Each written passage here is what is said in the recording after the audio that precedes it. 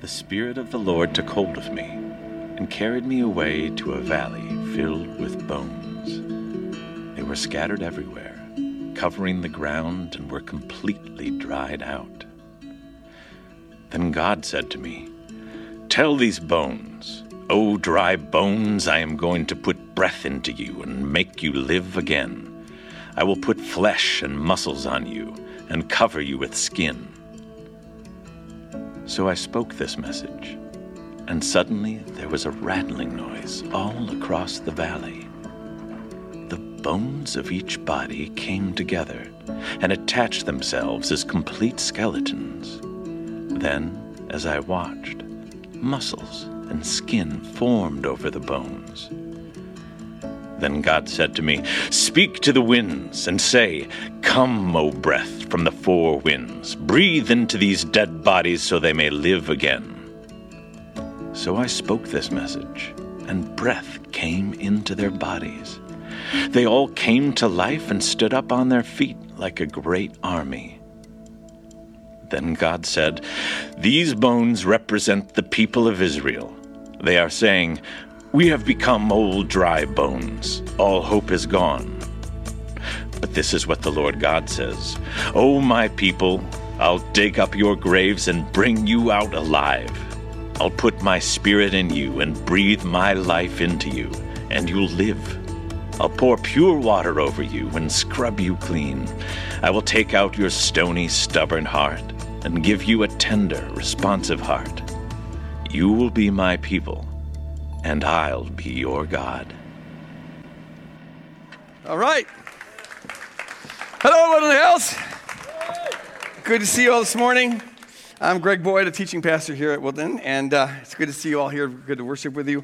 I have my towel, which means you know I'm in for some serious preaching. And as it gets out, last service I was just so drenched that Mary actually made me change my shirt because she said I looked disgusting. You guys don't mind if I get up all sweaty, do you? I mean, come on. I'm working out. It's a workout. So I can't see. What's they would like it better if I came up sweaty. But they did give me a fan down here, so this is kind of nice. It's like, so if I get too hot, I'll just kind of go over there. So I really don't care if you guys don't like me because I've got a fan. All right, sorry. No, sorry. All right. So we're in the series that we're calling Long Story Short. We're looking at a number of short stories in the Bible that are crucial. They're at the turning points of this biblical revelation. And we're looking at them to try to connect the dots, to see the forest through the trees. And so more specifically, we're looking at covenant and kingdom, and how those two themes get woven in throughout the biblical narrative. It kind of weaves it all together, and it all points towards Jesus. So we looked at the covenant with Adam and Eve, and the covenant with Noah, and with Abraham and Moses. And last week we talked about King David, this God-centered, or the king-centered covenant that God entered into. Today we're going to look at the prophets. They were the next thing to come. The minor prophets, the major prophets. And I thought it'd be good just since we're trying to connect the dots here, to back off a little bit, start by just kind of giving a framework here, a kind of a timetable to help, so you can put things in their slots. This is a timetable, but it's only approximation because scholars disagree on the dating of some stuff and whatever. So it's approximation, but it'll give you a framework at least. So Genesis 1 through 11, it's called primal history. It's usually referred to as primal history. It's kind of history before history. The genre of the material is such that we can't quite coordinate it with archaeology and whatever. But that's 1 through 11, sets down paradigms that the rest of the Bible follows. But the historical part of the narrative really begins with Abraham. And he's called out of his land, Hebron, to enter into Ur around 2100 BC, give or take. All right? He's promised to have a great nation. It's going to be wonderful, and it's going to be blessed and all of that. But they spend 400 years in slavery, which shows you something about God's timetable. He's not in a big hurry to do much of anything. So they're in slavery 400 years. God wanted to incubate them sort of before he gave birth to them into the land of Canaan. Moses comes along around 450 BC and then delivers the children of Israel out of Egypt, and they wander in the desert for 40 years or so. They enter Canaan around 1400. Those scholars really disagree on the dating of this. The archaeological evidence is just all over the place. That's probably the darkest period in biblical history because it involved genocide. But then they go for a couple hundred years until about 1040. That's when the people of Israel, we saw last week, they want a king. They're tired of trusting an invisible king. They want a human king. And so they choose Saul because he's tall and handsome, as though tall and handsome qualified you for anything. But that's what they do. It turns out to be a bad a king. So David replaces him in 1000 BC, right, give or take. And this is known as kind of the glory days of Israel. And this is Israel at its peak. Israel had the most land, and its empire was the most extensive during this period. They had the most wealth, and they were least threatened by other nations. So people from here on are going to look back to the good old days of David. And that's why they want to refer to Jesus as a Davidic Messiah or a Davidic king, because they think he's going to restore Israel back to its former glory days when David was king. Of course, he didn't do that, but that's what the people thought he was going to do. Then Solomon takes over, the son of David, in 960 BC. And then shortly after that, in 931 BC, the kingdom divides. Now, God had told him, you remember from last week, that if you get a king, it's not going to go well. This is my ideal will for you. I'll give it to you if that's what you want, but it's not going to go well. But the people wanted a king. Well, here we see it's not going well. 130 years after having a king, Israel splits. And so there's now two nations. There's the northern nation, which is called Israel, and the southern nation then begins to be called Judah. Okay, so they're divided. But because they're divided, they're both weak and threatened by other empires. And so the northern kingdom is taken captive by Assyria in 722 BC, and they sort of just disappear from the face of the earth. Then the southern kingdom, Judah, is taken captive by the Babylonians in 586 BC. And that's the last time Israel exists as a sovereign nation until 1947. Okay, so that's how that all goes down. Micah is the last book of the Old Testament. That's written around 430 BC. And then we have this long period of silence. Things are just sort of cooking. Jesus shows up in around 7 BC, 6 or 7 BC, because our Gregorian calendars are 6 or 7 years off.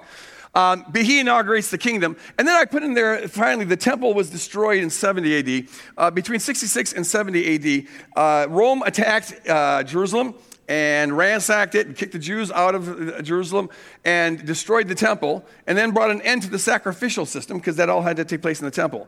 And most scholars regard that as being sort of the end point of the Old Covenant, or the First Covenant. It overlaps with the New Covenant for a little bit, but that's kind of the end of it, because sacrifices were a central part of the Old Covenant, and now they can't be made. So that's kind of just a big overview of this. The prophets that we're talking about today, they were active with the kingdom divided. There were prophets before then, but it's only when the kingdom divides that they begin to play a more prominent role. And especially as both the northern kingdom and then later on the southern kingdom are headed for destruction and captivity and all that, these prophets are just giving warnings. They're sounding out the alarms. Disaster is coming. The basic message is, disaster is coming unless we change right now. The way that we're living is now, the message is that if you keep covenant with God, God will look over you, but if you don't keep covenant with God, all bets are off and you're on your own and things are going to go bad. Well, the prophets are saying we're not keeping covenant with God, and so we're headed for destruction. Things have got to change or we're doomed. And they ended up being doomed. They both were taken captive. It's important to note that there's a difference when you hear the word prophet. I don't know what comes to your mind, but a lot of people, what comes to their mind is they think it's somebody who's about foretelling the future. Hebrew prophecy rarely is about that, once in a while. But on the whole, it's not. People confuse Hebrew prophecy with Greek prophecy. Now, the ancient Greeks, they were into the occult. They were into divination. They believed the future was all settled already. They were fatalists. It's all settled. Que sera, sera, whatever's going to happen is going to happen. But they would want to kind of find out what's going to happen. And so they had all these different means of trying to do that. Like some people today, like check out horoscopes or read tea leaves, whatever. They would cut open animals, and depending on how the way the guts fell, that would tell them something about the future. Yeah. And they had the Oracle of Delphi and all these different ways of doing that. So in ancient Greek, prophecy is this occult activity of predicting the future. They're telling you what's going to happen, and you can't do anything about it. A lot of Greek tragedy is about this, knowing that something's going to happen, but no matter what you do, you just play into it. That's fatalism. Hebrew prophets were different. Their prophecy was a warning. And they weren't saying this is going to happen. They're saying if you don't change, this is going to happen. This is the road we're on. But whereas in Greek, they gave the prophecy with a sense of fate and doom, Ancient Hebrews gave prophecies with a sense of hope. Like, will you change? It's a warning, and they're hoping they can alter the future. So in ancient Greeks, they had the idea that the future is unalterably settled. It's just fate. But in the Hebrews, their idea of prophecy presupposes that the future is alterable, and they're trying to change it. Read Jeremiah 18 if you want to find out more about that, because the Lord there says, whenever I make a prophecy, I can change my mind if I want to. If you'll change, I'll change. So there's flexibility built into this. So there's 2 points I want to make here with these prophets. First, I want to talk about one dominant theme that we find running throughout the prophets. It's a common denominator. It has to do with their concept of righteousness. I'll talk about that. And then the second half, or like the last third, will be about this valley of dry bones. What the meaning of that and what it says about the Old Covenant and the New Covenant. So first of all, righteousness. A theme running throughout the prophets. The biblical concept of righteousness, a lot of times today when people think about righteousness, they think of a person who's personally holy and does good things and stays away from bad things, and you don't drink, smoke, or chew, or go with the boys who do, or whatever your rules are. But the biblical concept of righteousness, it's about right relatedness. It's not so much about the individual quality as it is about a communal quality. You're rightly related to God, to other people, to yourself, and to the earth and the animal kingdom. That's God's concept of shalom, wholeness, right relatedness. So righteousness means right relatedness. And here's what's interesting. In the prophets, and you find this elsewhere in the Bible, but there is a special strong emphasis on being rightly related to people who are vulnerable. And that's called justice. And so much hangs in this. You find throughout the prophets this strong call, especially to take care of foreigners, which seems kind of relevant today, immigrants. All right, so for example, listen to this. Here's Ezekiel 47, 21 through 23. The Lord tells Ezekiel, you are to distribute this land among yourselves according to the tribes of Israel. There's 12 tribes of Israel, so divide it up in 12 sections. You are to allot as an inheritance for yourselves and for the foreigners residing among you and who have children. You are to consider them as native-born Israelites. Now, these are just people who, for whatever reasons, are straggling along. They didn't fit where they were at, whatever, so they just kind of joined this nomadic tribe, and they're just kind of hanging out with them. And the Lord says, treat them as one of your own, as a native-born Israelite. Along with you, they are to be allotted an inheritance among the tribes of Israel. In whatever tribe a foreigner resides, there you are to give them their inheritance, declares the Lord. Now, there's a policy for you. Here's the thing that makes this so remarkable, is that throughout the ancient Near East, which is the environment in which Israel lives, almost everybody, there's one exception that I know of, but their word for human being is themselves. Like if you're Egyptian, the way you refer to a human being is Egyptian. Everybody else was seen as being something else, a less than. In fact, in the case of Egypt, they not only saw other human beings as not full human beings, but they thought other human beings were evil. There's something. So the Egyptians were not only the humans, but they were the good humans, and everyone else was sort of evil, which is why they felt totally justified conquering them. And their hope was that they take over the world. Well, why shouldn't they? Because they're the good guys and everyone else is bad, and I'm glad it didn't work, but that was their idea. All right, so in that environment, to have someone come along and say, that foreigner, that non-Israelite, everyone else regards other people who aren't like them as being less than, but you regard them as being a natural-born Israelite. Treat them as one of your own. They have the same exact rights as you have. Wild concept. A straggle-along who just joined the nomadic tribe yesterday gets to have an inheritance in the land. What do you think about that? Now, it goes on and on and on. Some of the strongest warnings are about those, against those who aren't treating the foreigner and other vulnerable people with dignity, with justice. So, for example, Isaiah 10 says this. Lord makes this decree. Woe to the nations who have unjust laws, to those who issue oppressive decrees, to deprive the poor of their rights, and withhold justice from the oppressed of my people, making widows their prey, and robbing the fatherless. That's not a new invention, apparently. It's been going on for quite a while. What will you do on the day of reckoning when disaster comes from afar?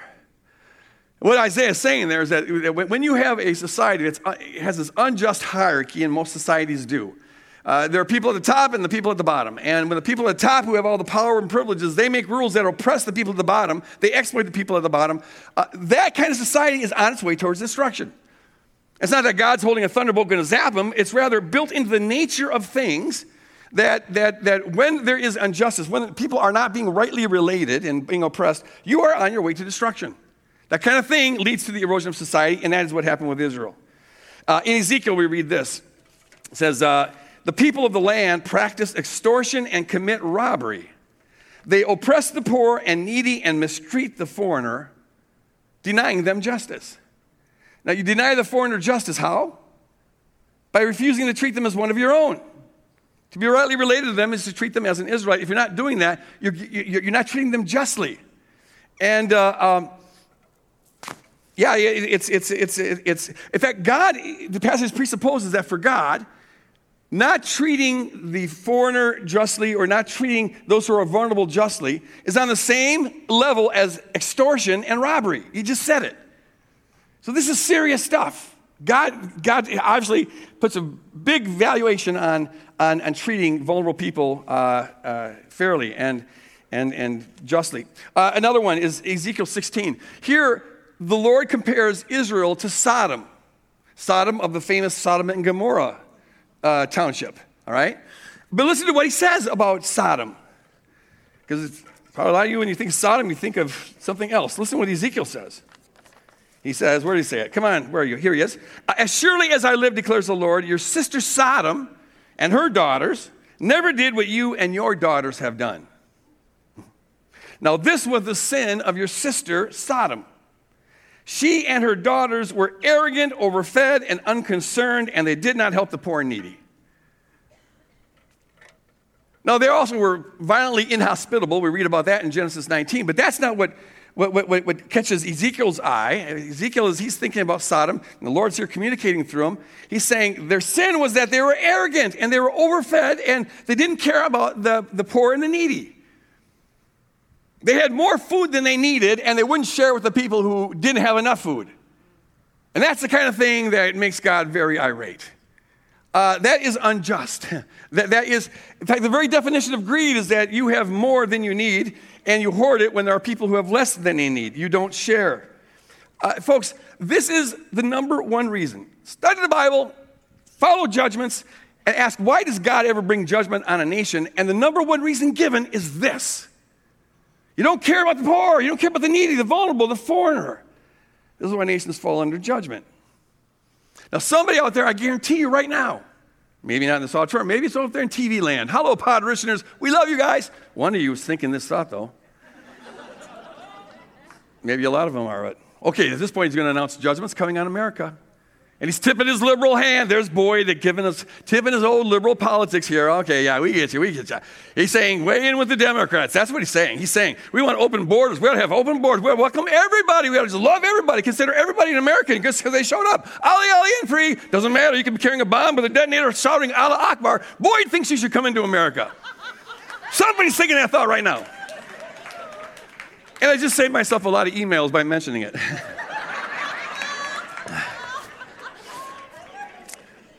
Look at, here's the thing. If you're suspicious of that, and whenever I talk about any topic that has anything to do with anything that's on television, I'll get this response. Oh, so you're weighing in. If you think that about this, I want to encourage you to consider the possibility that you're watching too much news. Your brain's been politicized. Been taken over, MSNBC or Fox or whatever your version is, and so you start to think in political categories, and when someone mentions immigration, boom, up come the political categories, and now the only question is, which side does he weigh in on? Oh, he said we should welcome strangers as our own. Boom, he's a Democrat. Wrong. Oh, well, I don't, none of your business what I am, but here's the thing, that is a word worth taking. I mean, that says something. What you do with that, I don't know, but it says something. But the thing is, I am not smart enough to run a country, and I don't get paid enough to run a country. It's hard enough running a church, for crying out loud. I don't know all the solutions to how thick should borders be, how poor should borders be, how much we let in, what's the qualification. I don't know. Hey, there are PhDs in Homeland Security who disagree on this stuff, so it's not like all that simple. I think everyone agrees that what we're doing right now isn't working terribly well. Can we get an amen on that? And I heard one commentator, I think this is a common sentiment. This commentator said this. He goes, you know what? Right now, the Democrats and the Republicans in the White House are like two divorced spouses arguing with each other over whose fault it is that their son is drowning in a lake while their son is drowning in the lake. It's like, it's your fault. No, it's your fault. It's your fault. No, it's your fault. No, you're a cocky face. No, you're a poopy face. No, you're a beggar. Shut up and do your job, right? That's why we got them in there. Get something done. First work together, solve the problem, and then argue about whose fault it was. It's just, people are hurting, and in the meantime, all we're doing is bickering. But the thing is this, it's above my pay grade to try to solve world problems. But what I do know is this. If caring for vulnerable people, the immigrant, the widow, the foreigner, if caring for vulnerable people is one of the number of reasons why God gets ticked off at nations, that should at least tell us that this is a high priority on God's priority list. It's at the very, very top. And if caring for the vulnerable and the oppressed and the outsider and the weak and the needy, the hungry, if caring for them is a top priority of God, then it's got to be a top priority of ours. Would you say amen to that? Amen. It's our job to reflect God's values. If it's important to God, it's got to be important to us. Now, I'm not surprised that America doesn't do a good job at that. I don't think any country does a good job at this. I don't really expect countries to do good jobs at this because this world is oppressed. It's spiritually oppressed. But I would hope, well, I'm not surprised that America doesn't do a good job at this. It probably does better than most countries, but I would think at least the American church would want to reflect God's priority on caring for the vulnerable. Amen. But there's not much evidence of that. It's not like we're generally known, Christians are generally known as, oh, those people who just sacrifice for the needy and the poor and the oppressed, and they go out of the way to welcome the immigrant, that's those Christian churches for you. No, you don't get that. On the whole, it seems like it's pretty much off of most churches' radar screens. There are some wonderful exceptions to this. I mean, as this movement is growing throughout the globe, people are doing church in different ways, and some of it is just beautiful. But on the whole, the traditional church, it doesn't seem to be a real high priority for them. Most people, including most Christians, in America at least, they think it's the government's job to do all this. Governments should be the ones to care for the poor and find housing for the homeless and to welcome in the immigrants or however they want to solve those issues. That's the government's job. The church's job is to save souls. If I hear that one more time, even if I'm the one saying it, I'm going to barf. To say that that's a truncated gospel is a massive understatement. Because see, here's the thing. Jesus tells us that, thank God whatever government does. It's good to have a compassionate government if you can find one. Good luck on that. But it's good that government does whatever it can do. But Jesus says that that's our responsibility, the responsibility of his disciples, his followers, you and me. Because see, the good news, we're called to manifest good news. And good news is only good if it applies to the whole person. If you're going to have good news that's really good news, it can't be just good for the soul. It's also got to be good news about food for a hungry stomach, and good news for a place to live when you're on the street, and good news for protection for your kids when you don't have any protection. It's got to be good news for an opportunity for your kid to get out of the gang and get their life rehabilitated. It's got to be good news to help people get off of drugs. It's got to be good news to help people who are lonely get into a community and be welcomed without any questions asked. Doesn't matter what your background is. You may be rejected by every other community, but this one's going to say hello to you and embrace you.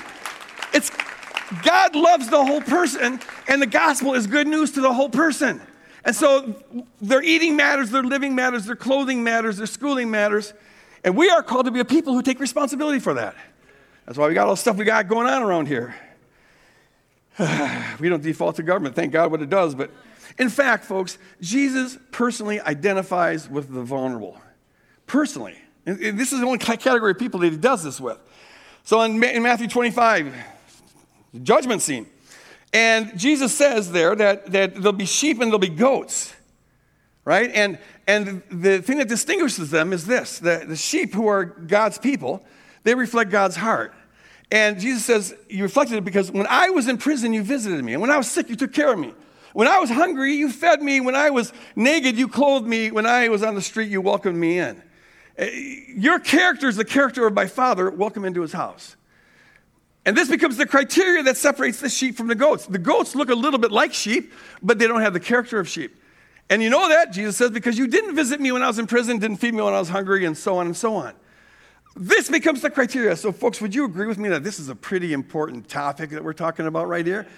Jesus personally involves himself in it. It is that high of a priority to him. So you'd think, wouldn't you, that if the church's job is to reflect the priorities of God, the values of God, and caring about the vulnerable is a top priority of God's, wouldn't you expect that to be reflected in churches? Wouldn't you expect it to be reflected in our budgets, for example? Because if you want to know what you really value, you got to follow your money. Don't follow your brain. You tell yourself all sorts of silly things that you think you believe, but follow the money. That's what you really value, okay? So it is with churches. What do you really value? Follow the money. And if this is a high priority, you'd think that the budget would reflect that, but I don't think it very often does. There's no indication that that's a really high priority. You know, a number of years ago, I've given up trying to remember how many years have passed since the latest event I want to talk about, but it's over 20 for sure. But we were at a stage where we were getting tired of hopping around from school to school, right, as a church. And so we wanted to have a permanent place. And we considered a lot of options. We were praying and exploring. And one option was to possibly build our own building. So there's a company that builds churches. That's all they do. And they wanted to get our business. So they took us around. They wanted to show us some of the churches they built. I went to the first one, and that was it. They took me to this church, us and our staff, to this church where, it was a word faith church, and part of the word faith movement is that they believe that opulence and abundance is a sign of being blessed. Kind of still an old covenant kind of thinking going on there. But so this church was very opulent. It had a lot of abundance. And the guy who was the head of the company thought he was selling me on it by pointing out all this abundance. So he brought me into the pastor's office, which was huge. The senior pastor's office was unbelievable. His closet, I'm not exaggerating. Ask anyone who was on the team with me. His closet is bigger than my office. He has a walk-in closet with a wardrobe. You know, he's got like all these suits and stuff and nice shoes and whatever. It's bigger than my office, and I share my office with 4 people, all right? It was incredible. And the guy was going on about how the oak from the desk here and the shelves it's imported cherry oak from Amazon. It's very rare, expensive indeed. But, you know, it's for refined taste. And putting out this carpet and all this stuff. And they have this $35 million building, which is very, very nice. Trouble is, it sits empty for 6 nights out of the week. And in a 10-mile radius of this church, there was, anyways, back then, a homeless community, a tent community that was within, these people don't have any place to sleep at night. And there's all sorts of needs in their community. There's folks who are on drugs. There's poverty everywhere. All sorts of things that you could do with a lot of that money. And it just got me thinking, and I'm not trying to judge that church. That's not my business. But I have to ask the question, does this really reflect God's priority? Is God more into cherry oak wood imported from the Amazon or finding people a place to sleep in January when they don't have to freeze? I'm kind of thinking, I'm just guessing here, that probably it's on the people who are freezing. You see, the prophets force us to ask these kind of questions. What are we really doing? What are we really about? What really are our priorities? This is one of the things I love about this tiny home project that we talked about earlier. Okay, here's a little backstory in case you don't know. This lady named Gabrielle, I don't even know her last name, but she's a wonderful lady. She works at the U of M and is in a study on homelessness looking for solutions. And she figured out that for a quarter of the cost it presently takes to get people off the street, you could get them into tiny homes. These 100 to 200 square foot homes. We've got a demo right alongside the building. I encourage you to check it out. And her idea was this then. But the problem is that the main issue of homelessness is in the cities. And cities all have ordinances against tiny homes. My son wanted to get a tiny home, and I looked into all of them, and there's only one place in the whole Twin Cities where you can actually put a tiny home, and that has all sorts of restrictions in it. So what do you do with this? Well, she had this idea. What would happen if we got churches to have buy-in on this? And they opened up a little bit of their property, maybe a parking lot, maybe some other and would house these tiny homes. And then what if churches would come around these tiny home villages, have a village of 5 or 10, and come around this community and welcome them in and help them kind of get situated, which is very important. All specialists on homelessness will tell you that a good portion of folks on the street have mental disorders, and if they don't have a community around them, they're going to keep on lapsing back into poverty. We want to break that cycle of poverty. It's a brilliant solution. And so she knew that we had all these partnerships going on here. We partner with the food shelf and all sorts of things. And so she thought, well, maybe Woodland would be a church that would volunteer to be a prototype of this. And so she called me up, and I said, you think? We'd love to. And so now we're building this. Get out of my way. Stupid thing. How many times are we going to bump that before I actually would move it? I mean, it's just, I kept on bumping. ADD moment. My wife used to play this game with me all the time where she'd buy something new and ask me, do I notice it? and I never do. And so one time we didn't have a chandelier in this new house we moved into, and so she bought the chandelier, but it hung down too low. But her friend and her wanted to have a contest to see how long would it take before I noticed the chandelier. 3 days, I bumped my head on it 3 times, and I still didn't notice that it was a new chandelier. I said, who lowered the chandelier? We didn't have a chandelier, you idiot. I'll tell you. Where was I? What was I talking about? Tiny homes, yes. So Gabriel, whose last name I don't know, and I want to have her preach here one time because, man, that lady, when she starts talking about homelessness, this passion comes out in her, and it's so beautiful. It's so inspiring. So she calls us up, and we said, sure, we'd love to do it. And so the idea is to have a prototype here just to kind of start the ball rolling and to kind of plant it into imaginations. Her actual dream is, when she walked into we have 70,000 square feet of unused space over there, and when she came over here to check out the building and she saw that unused space, she starts bawling. Because she's had this dream of having a space like this that could be used to manufacture tiny homes and get the people who are in the tiny homes living on our property to be working in the place that builds tiny homes to ship them out to other churches so that this thing could start spreading. And it would be so beautiful. I don't know where it's going to go.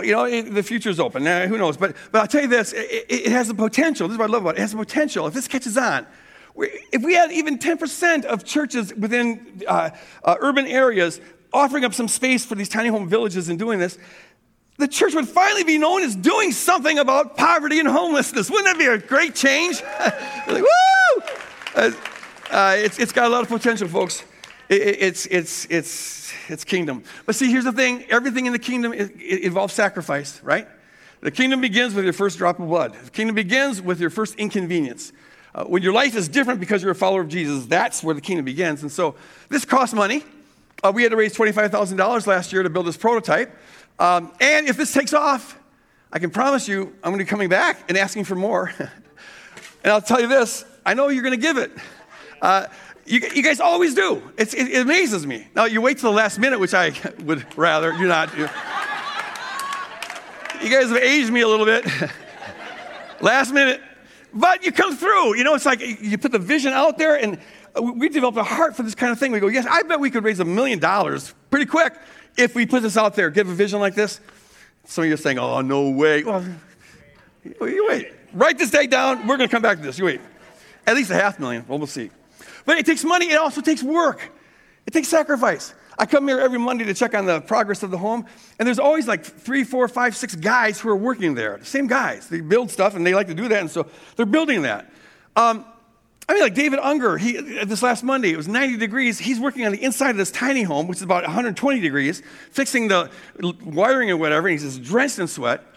And Brandon Overholt, he's always there building something, and this guy, he repairs homes for a living, right? And so summers are pretty important in Minnesota if you're working on homes. He's got 5 kids to feed, yet he somehow manages to take one day out of the week and donate it here, building a home for somebody he doesn't even know. Maybe we'll never know, but that's the kingdom. That is the kingdom. We love you, Brandon. But he does know who he's building it for, really, because he's building it for Jesus, because Jesus personally identifies with the homeless and the poor and the marginalized and the rest. Building a home for Jesus, what could be a greater honor? Folks, this is what we're called to do. This isn't an addendum to the gospel, a secondary thing of the gospel. This is the core of the gospel, to minister to the whole person, everything about the person, meet all their needs. Okay, secondly, I want to talk about the dry bones vision that he had. A very strange vision Ezekiel had. We talked about it in the skit before the sermon. I can't help it, but each time I've heard that, see, this is how TV jays you. I keep on thinking, oh, so that's how the army of the dead was born. The army of the undead. With all skeletons coming together, the flesh coming together, I just get a picture of falling. That's not what Ezekiel intended. So get that picture out of your mind. I only mentioned it to make sure that you don't have it. All right, so. See, the prophets sometimes, Ezekiel and Jeremiah in particular, once in a while, they were able to kind of see into the future a little bit. And they got an intuition that God was going to do something very, very different in the future, which gave them an awareness that there's something defective about what's going on now. If God's going to do a radically new thing in the future, so there's something wrong about what's going on now. the dry bones here, so the way it plays out, I don't want to read it because we just watched it, and so you got the story. But so the Lord tells Ezekiel that he's supposed to prophesy to these dry bones. And he speaks life into these dry bones.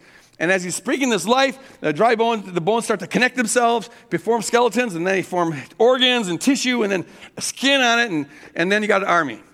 And Ezekiel didn't know this, but the reason it's an army is because this is the group of people that are going to be fighting the principalities and powers, doing spiritual warfare, not fighting flesh and blood. The bones here represent the spiritual deadness of Israel. And they're completely dead. He paints a picture where there's no hope of a human being ever coming out of this unless God breathes life into it. Israel was in a state of total spiritual decay. And it's clear that if God doesn't breathe life into these bones, they're not going to resurrect themselves. Now see, here's the thing. The Mosaic covenant, the covenant of law, with those 613 laws, that covenant that promised blessing if you obey but cursing if you don't, that covenant had brought them to this, to a state of total spiritual deadness. And now they're on the verge of being taken captive, north and south, because they've been breaking covenant with God. So the covenant that promised blessings if you obey, but cursings if you don't, turned out to be mostly cursings. That's what Israel was suffering under, and they're dead. Now Paul looks at that in the light of the revelation of God in Christ, and Paul sees that Israel didn't just happen to not fulfill the law. Like there could have been other people that would have fulfilled it. These guys were just extra bad. No, it wasn't that at all. Paul saw that there's something inevitable about the law that leads to failure. You can't keep the law. And in fact, Paul goes so far as to say that the law was given for that purpose, to show that you can't keep it. At least that's one of the functions of the law. It's like God had to prove to us that we can't save ourselves in order that we finally get in the right position where we could ask God to save us. All right? And so the law is the way of convincing us that we can't save ourselves. Here's what he says in Galatians chapter 3. Before the coming of this faith, we were held in custody under the law, locked up until the faith that was to come would be revealed. That's the faith in Jesus. So there's a kind of prison that he's painting us here. The law was a kind of prison. So the law was our guardian. He uses this word pedagogos. Until Christ came, that we might be justified by faith. And now that this faith has come, we are no longer under the guardian. All right, you get what I'm saying. So get this. A guardian, a pedagogos in the ancient Roman world, was usually your most trusted servant, and you put him in charge of your boys. You don't put him in charge of the girls, because girls didn't get educated back in ancient Rome, not usually, but the boys did, so the pedagogos was a guardian of the boys. And the job was, this guardian was with these boys all the time. Usually they weren't allowed to go out of the house without their pedagogos, their guardian. They were confined by this pedagogos. And the job of this pedagogos, this teacher, this guardian, was to lead these children, teach them on the ways of proper manners, high society, morals, and education. And in doing that, you lead them to adulthood. The job of the pedagogos ended usually when the son was 13, and that was when they were considered to be an adult. So you lead, do what you need to do in order to lead them to this position. So also Paul is saying that the law, humanity was constrained under the law to lead us to Christ. And the way that this pedagogos works, leading us to Christ, is by showing us the impossibility of living in accordance with the law. You can't do it. Paul says that while the law is good in and of itself, we are dead. And when you give a law to a dead person, the dead person can't possibly comply with it, which means the only function the law would have is to expose how dead you are. You can't live up to it. And Paul, in the Old Testament, a lot of folks thought the law could save them. They celebrate the law as a way of being saved. But Paul looks back and he sees something totally different. The law was given not to show us how we can be rightly related to God, but to show us how we can't be rightly related to God. And it shows us how we can't be rightly related to God in order to show us how we can be rightly related to God. And the only way to be rightly related to God is through Jesus Christ and faith. Amen? Amen. So here's what I want us to see. Two things I want us to see here very quickly, and I've got 8 minutes to do it, so I got to stop talking slow and speed up a little bit. So here's the thing. Pause. So here's the thing. Hebrews 8 tells us this, that when the prophets spoke about a new covenant, they were already revealing that there's something obsolete about the first covenant. Hebrews 8:13. And what is obsolete is now passing away. So follow this. If it's the case that the law was given as an accommodation, not reflecting God's ideal will, and that's absolutely the case, it's given as an accommodation, it's given as a pedagogos to lead us to Christ, but it's now obsolete because we've been brought to Christ. The author of Hebrews says the law was a shadow that leads to the reality, which is Christ. But once you have the reality, you don't need the shadow. You're not going to learn a thing about me by looking at my shadow. Looking at me, you learn all there is to know about me. My shadow won't add you to that. So also, the reality is Christ, right? Now, if the law is provisional, accommodation, and obsolete, that means that the conception of God as a lawgiver is conditional, is pedagogos, is obsolete. Because you can't conceive of the law without conceiving of God as the lawgiver. I shared last week that whenever God takes on a new covenant in response to a new rebellion, God takes on a role, right? If his people want to see him this way, so God, since he's not going to coerce them to think differently, God says, okay, I'll work with that. But that means then, folks, that if you want to find out what God's really like, don't go looking to the law-giving God. That's an accommodation. That's now obsolete. That was there for a purpose. The law was there to lead us to Christ, pedagogos. Well, so also the conception of God as a lawgiver is there to lead us to Christ. But now that you have Christ, you're not going to learn anything about what God's really like by looking at the lawgiver. That's like trying to learn something about me by looking at my shadow. It's a shadow. It's not reality. You got the reality. Stop lusting after the shadow. Okay? And all that it brings us back to this. I mentioned before that we're going to have some foundational things we're going to cover in this series. This leads to one of the most foundational convictions we have here at Wilderness Church, and that is, if you want to know what God is like, look at Jesus. Look at Jesus, look at Jesus, look at Jesus. Don't look to the right, don't look to the left. He says, if you see me, you see the Father. Why then do you ask, show us the Father? Don't look anywhere else to know what God is like other than Jesus Christ. There's all this accommodation leading up to Christ, but that's accommodation. If you want to know what God's really like, they got glimpses of the truth, it says in the Old Testament. Hebrews 1:3 says, they got glimpses. And there's only one word of God, and that's Jesus. So insofar as they were seeing the truth, they were seeing Jesus. It's just that there's a lot of clouds in the way back then. A lot of cultural conditioning, a lot of stuff. It was cloudy. We only got peekaboos, but we have the sun on a cloudless day, praise God. This is exactly what God is like. Keep your eyes fixed on Jesus. Second thing I want to bring out of this is just this. The law is all about trying to find life on your own. You're trying to get right with God by your behavior. You're going to work your way into it. The new covenant that's revealed in Ezekiel 37 is radically different than that. Because, as I mentioned earlier, these bones have no hope of living unless God breathes life into them. And so, whereas the first covenant was based all on human effort, the second covenant is based on actually the opposite of effort. It's based on rest. If you want to have true life, what we learn in the new covenant is if you want to have true life, you've got to receive it as a gift. You can't earn it. You can't work your way up to it. You can't achieve it. You've got to receive it as a gift. You've got to receive it by grace. Which means if you want to find life, you've got to admit that apart from grace, you are dead bones. You're dried up. You're not going to get yourself right with God. And then it means that you put yourself in a position where you accept, you receive, you trust that God really is this beautiful, and you just accept it. The only way to find fullness of life is to die to that old achieving self, working self, merit self, and accept this grace self, where you just are at the mercy of God. You say, Lord, you got to breathe life into me or I'm dead. God, if you don't work the miracle of your spirit inside of me, I'm dead bones. But it means then, folks, that we've got to carve out time to let God breathe into us. You see, the first covenant was effort, but here we find that it's anchored in rest. But for some of us, that's the hardest thing to do. Because we're so used to being just achieving and busy and doing. At the center of the kingdom, the foundation of everything is us resting in God's love, trusting in God's love, accepting God's love, and letting him breathe life into us.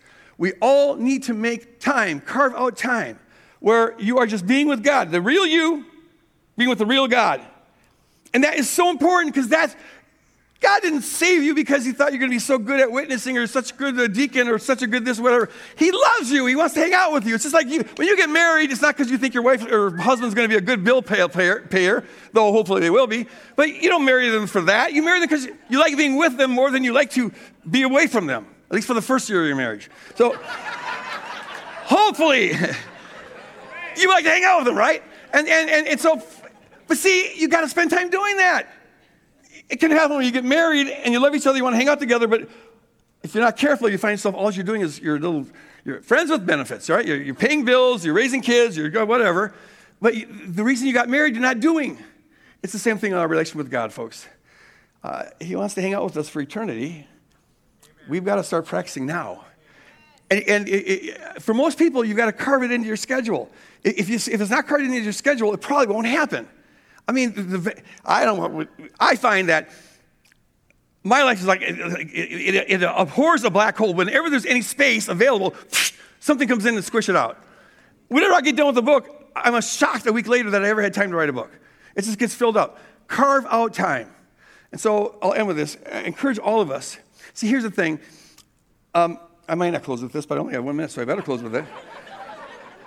Christians have always debated about piety. Some people think that personal piety, devotion is really important. Others think that social activism is really important.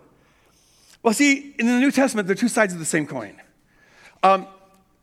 We need to have a personal time with Jesus where we're just sitting in his presence and letting him love on us, and you use your imagination and let the Spirit work there. Let him breathe life into you, breathe hope into you, breathe refreshment into you, breathe worth into you. And see, out of the fullness of that comes everything that we do for the kingdom. This is the fuel that the kingdom runs on. It's when you know that you're loved, and you experience that love. You don't just know it theoretically, but you're sitting there and you experience Jesus loving you and breathing worth into you. That's what gives you life. You're made for that. You need that. And out of the fullness of that, you start caring about vulnerable people. You start wanting to sacrifice for others. You start taking on the character of the Father. You're being transformed from the inside out. Did you notice in Ezekiel's vision that the transformation is from the inside out? It starts with the bones, then comes the sinews and the muscles, finally the skin and the clothing. God changes us from the inside out. The love does that. If your motivation has always been external, law, threat, something like that, you ought to do, you should do, you got to do, then when you hear about God just loving you, some people think, oh, there's that liberal boy again. He's poo-hooing sin. God doesn't, he just loves you, doesn't care about sin. And if you think I'm saying that, you're listening to too much Christian radio or something, I don't know. Because, folks, someone who thinks that way, it just has never experienced the motivation of love. It's the strongest force in the universe. If it gets on the inside, it can make you do crazy things. It's a far better motivator than ought or should or gotta do or better do or you're gonna go to hell if you don't. No, you're loved up front. You're giving all this up front. Just live it out because it's already yours, praise God. And that motivation changes everything. That's the kind of thing that makes people sacrifice a great deal to put people in tiny homes so they won't be out on the street. Two sides of the same coin. All of us need to be having quality time with God, using your imagination. I have a book out there called Seeing is Believing, if you want help on how to use your imagination in prayer and how that makes it so powerful. But we all need to be fueling up because we together are called to do some great things. I really believe He's done some great things. We've caused quite a splash already, but I honestly have a sense of we're just getting warmed up. We're just getting started. I don't know where this movement's going to go, but we have a role to play in this thing, and it's really, really exciting. It's a thing that keeps me, excited at night. Can't get to sleep because the brain's turning. But you guys, it all depends on all of us doing our part, playing our role. Maybe you're a worker, maybe you sacrifice your money, time in other areas, but we're all called to play our role. Out of the fullness we have with Christ, overflow towards others. Would you stand? I'd like to call the prayer teams to come up here. And by the way, we do need more people on our prayer team, so please consider joining that. Call Rob if you're open to that. But if you're here this morning and have any need that could use prayer, please come forward, and these folks would love to minister to you. And I'm soaking wet again, aren't I? I tell you. I'm just a sweat hog. But you love it, don't you? Come on. Love me. So what if I'm sweaty? You'll still give me hugs. And if you're here this morning and you're not a devoted follower of Jesus, but something in you is saying you should check that out, you should check that out. And come up here, and these folks would love to explain to you what is involved in doing that. So Woodland Hills, as we leave this place, can we do it as the people that are committed to getting fueled up, having quality time with Jesus in order to overflow in love and service to the world? If you're in agreement with that, say amen and go out and love your neighbors. Amen. God bless you guys. See ya.